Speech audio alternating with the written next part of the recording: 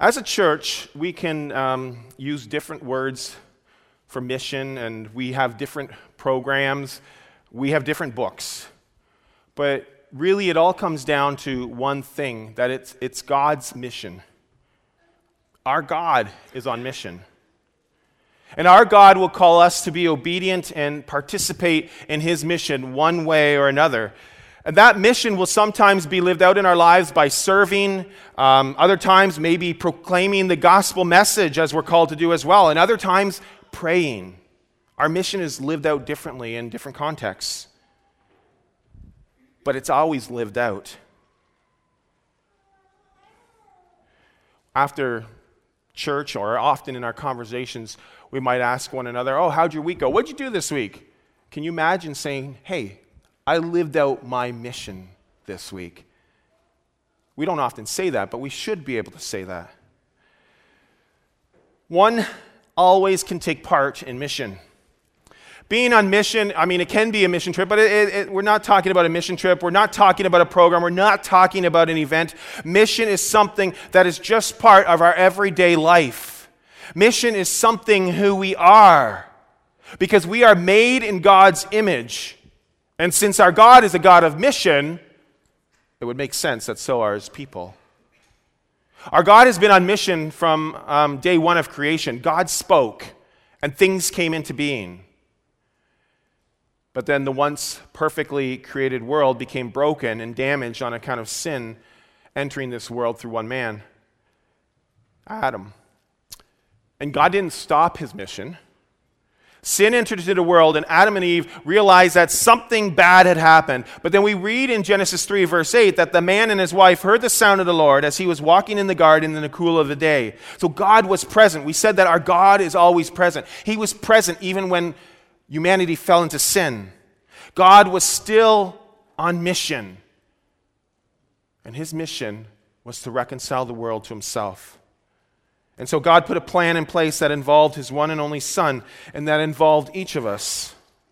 And throughout the story of Scripture, we read stories of our God on mission. In fact, Scripture tells us the story of God, the Son, entering into the darkness and into the messiness of this world, of this broken and sinful world, and living among His people. God did mission among His people. This morning, as part of our commissioning service and our missional series kickoff, we're going to be focusing on John's version of Jesus commissioning the church, as we read it from John 20, 19 to 22. And again, keep in mind that the word commission has the two words co-mission. We're co-partners with God in mission. Now, full disclosure and transparency here. This is actually the third time that I've preached this passage here in Exeter. I guess God is trying to teach me and teach each of us more things from this passage. In fact, this passage I actually preached on earlier this year in 2019, January 13. So some of the things that you hear this morning, you're going to hear again because you've heard them before. At least I hope so, because the passage hasn't changed at all. God's word doesn't change. But how we apply it today, that may be somewhat differently. I was also reminded this week again that when it comes to communication, we need to hear things at least 10 times. So you may hear this sermon 7 more times yet. So this morning we hear God's commission from the Gospel of John 20, 19 to 22. And just as we turn to that, whether it's on your phones or pew Bibles, as we turn to it, the context of this passage is that Jesus has just been crucified on Friday. And the disciples are fearing for their lives. They're grieving the loss of their friend. And so now we have this passage that's talking about the Sunday. The tomb is empty. Jesus has appeared to Mary Magdalene and says to go tell the disciples that He's alive. And so she runs to the disciples to share this miraculous news. And now we get to the story of later on that evening. So John 20, 19 through 22. On the evening of that first day of the week, when the disciples were together, with the doors locked for fear of the Jews, Jesus came and stood among them and said, "Peace be with you." After He said this, He showed them His hands and His side, and the disciples were overjoyed when they saw the Lord. And again, Jesus said, peace be with you. As the Father has sent me, I am sending you." And with that, he breathed on them and said, "Receive the Holy Spirit." This is the word of the Lord. Thanks be to God. So in the Gospel of John here, in John 20, the disciples were locked in their room, and I would say rightfully so. I mean, we mentioned some of the context of this passage, and we're taken back to that weekend that Jesus was crucified. And there was utter darkness, there was utter chaos. Prisoners who deserved punishment were released from jail. An innocent person who did not deserve punishment was tried and crucified. The disciples who were followers of Jesus were in the room that Sunday evening with the door locked for fear of the Jews. The disciples already heard the news that Jesus was no longer in the tomb. Mary Magdalene had told the disciples that she, in fact, had seen Jesus. But there still remained fear, because at this point, Jesus was nowhere to be seen. They couldn't see, so they lacked the faith. And furthermore, what if others found out Jesus was missing and the disciples were blamed for stealing Jesus' body? Or perhaps going through the disciples' minds was that the Jewish people already had crucified one of their own on Friday afternoon. So what was going to stop them from killing more of Jesus' followers? Will the temple authorities eventually find them and find out where the disciples are hiding and arrest them too? Were the disciples coming to the end of their life on this earth? So the disciples were afraid. They probably felt abandoned. A few years earlier, they had left everything to follow Jesus, and now they were left without a leader. You got to understand, Jesus only walked this earth with these disciples for 3 years. I mean, we talk about 3 years often in ministries here. I don't know if that's where we get it from, but office bearers serve as deacons and elders for 3 years. Often in ministries, people volunteer for 3 years. In the first year, you kind of figure things out. The second year, you kind of think, oh yeah, I kind of get it. And the third year, you're looking forward to being done. So you can see what these disciples may have been going through. And they were probably feeling somewhat hopeless. Things didn't seem to be going all that well this weekend. This is not the journey that the disciples signed up for. So, lock themselves up in the comfort of a room. Again, we need to cut them some slack, because they were also mourning the loss of a close friend, of course. But they were also sheltering themselves from the outside world. But the next thing that happens, the next thing that takes place is another miracle. The doors are still locked, and Jesus stands among his disciples. The disciples had an encounter with their Lord and their Savior that Sunday evening. Jesus makes himself known to the disciples, and he is offering them his amazing grace. They're locked tight in this room. They're scared. They're not doing what they're called to do. And once again, Jesus offers them his grace. He offers them his blessing. He offers them ascending. And there's this phrase that comes from Jesus' mouth where he says, "Peace be with you." And he said it again to the disciples, "Peace be with you." Now, peace be with you was often a normal greeting among people in ancient Israel. And Jesus used it as that greeting. But he said it twice. And that's not normal. That's not an ordinary thing.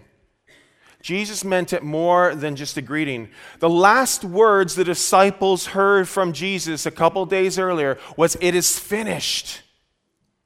And now, these words of peace are being given to them. Jesus is giving them a greeting. He's giving them a blessing of peace. You know, we receive a blessing from the Lord at the end of our worship service as we prepare ourselves from going out from the church service to being the church throughout the week.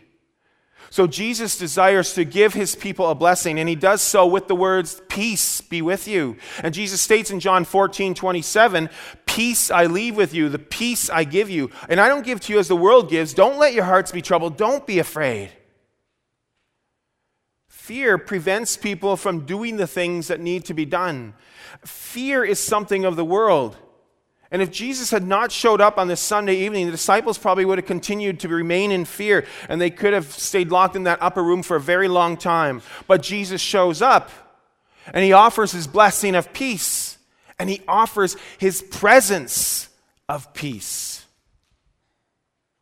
The Lord blesses his people with peace. And this is not something, this peace that I'm talking about, that Scripture's talking about here, it's not some kind of world peace or even a freedom from anxiety.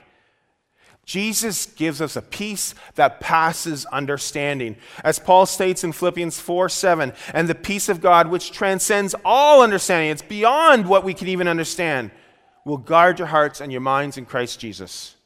The peace we get is an inner peace. And it's not simply like an injection of peace upon you. The resurrection of Jesus Christ gives us hope. It gives assurance. It gives us peace. You are given peace, but you have to receive the peace. Jesus' peace is offered to you, and you're to receive it. Now, it's not just a matter of sitting in your most comfortable lazy boy chair and receiving his limitless, unconditional, boundless peace upon you. This does not ignore the reality that God's people, that we have a responsibility. Jesus and his presence and his words to his disciples gave them peace. Jesus' presence today and his words today continue to give us peace. You need the faith that we're talking about, because we can't always see what we want to. But in faith, we're told that Jesus is Emmanuel, God with us. Jesus promises to be with us through all times, even after he ascended into heaven, by sending the Holy Spirit of Jesus upon his people. So as his people, we intentionally need to learn more and more about our Lord and Savior, Jesus Christ, through the Scriptures. Intentionally, we need to talk more and more. We have to have conversations with Jesus. When things in life don't go according to your plan, when things in the church don't go according to your plan, you can still have peace. Because peace is not the absence of conflict or even the absence of anxiety. Peace is knowing that God is present, that God is in control, that he is right there with you. And he gives you hope. He gives you peace. He blesses you with peace. As we said, the disciples could have remained locked in their room, but Jesus didn't allow for that. He entered that room, and he offered them his blessing of peace that only he can give them. And the disciples received that peace. They received the peace of their risen Lord and Savior. Brothers and sisters, you have been offered that peace. Receive his peace upon you. This encounter with Jesus gave the disciples peace. But Jesus did more than that. He also commissioned them. He sent them out. He said to them, "As the Father has sent me, I am sending you." You see, again, we have a God who is a sending God. Our Father sent his one and only Son, Jesus, to this earth. And Jesus was sent to this earth on a sacrificial mission. The Father sent Jesus to seek and to save the lost. The Father didn't send Jesus to condemn the world, but to save the world through him.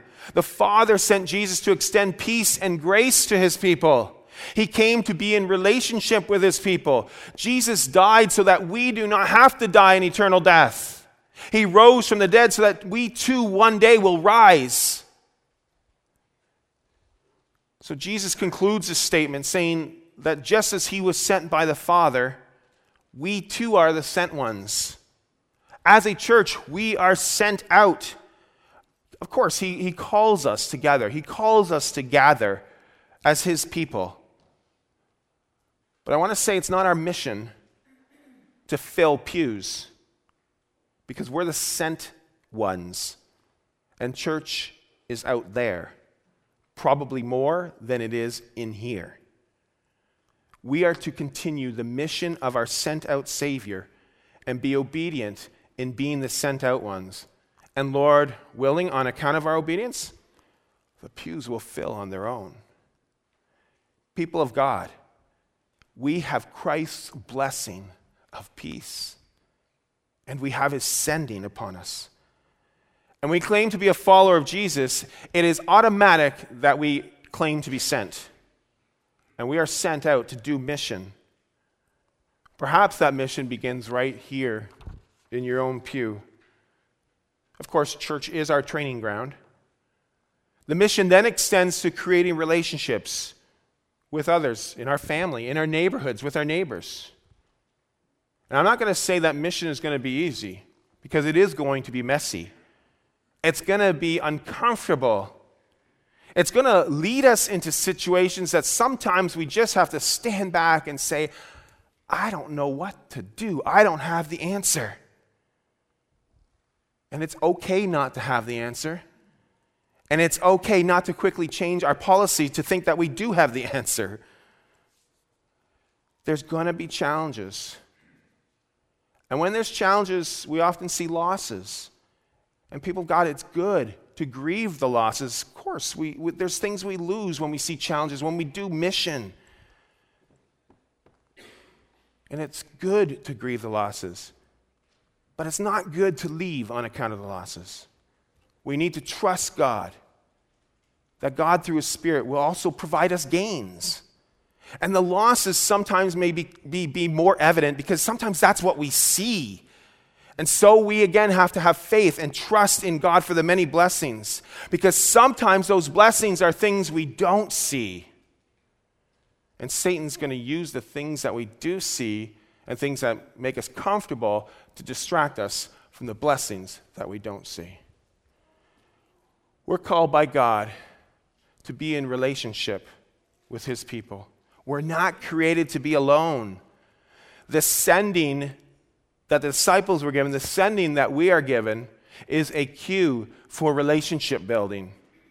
And relationships are a good gift from God to us. Let me digress a moment. Or actually, let's be real. Let me digress again. There are likely 10 disciples in this room. Judas is dead. And later it's noted, we didn't read it, but later it's noted that Thomas is missing. Because Thomas is missing, he missed the opportunity that evening to see and experience the risen Lord and Savior. He missed the opportunity to receive the blessing and sending. Now, we also know a little bit about Thomas, and he's referred to often as Doubting Thomas. And so, what does he do? He decides to remove himself from the group. He decides to figure that maybe he can just deal with things on his own, and he's not with the others. You see, when you decide to isolate yourselves and remove yourselves from the body, things do not get better. We need fellowship. So today we begin small groups of all ages, various ministries in the church. We have Sunday morning worship services. And whether you are doubting or whether you are strong in your faith, we need each other. We need the church, and others need the church. And when folks profess their faith, we welcome folks into the joys of the church, but also the sufferings, the challenges, the messiness that the church brings. As Hebrews 10:24-25 states, and let us consider how we may spur one another on toward love and good deeds, not giving up meeting together, as some are in the habit of doing, but encouraging one another, and all the more as you see the day approaching. So don't be a Thomas. We need fellowship. We need the church. We need each other. As stated in verse 21, as the Father has sent me, I am sending you. And Jesus sends us out with His authority. And He commissions us to extend His grace and His peace to others in His kingdom. And we extend His grace and peace to those in the church. Remember, Jesus came to seek and to save. He came to extend His grace. He didn't come to condemn. We extend His grace and peace to those in the church. We extend the grace and peace to those in the community. We extend the grace and peace of our Lord Jesus Christ to all our brothers and sisters. We are sent to reveal the grace of our Lord Jesus Christ, to reflect the grace and peace of our Lord Jesus to others.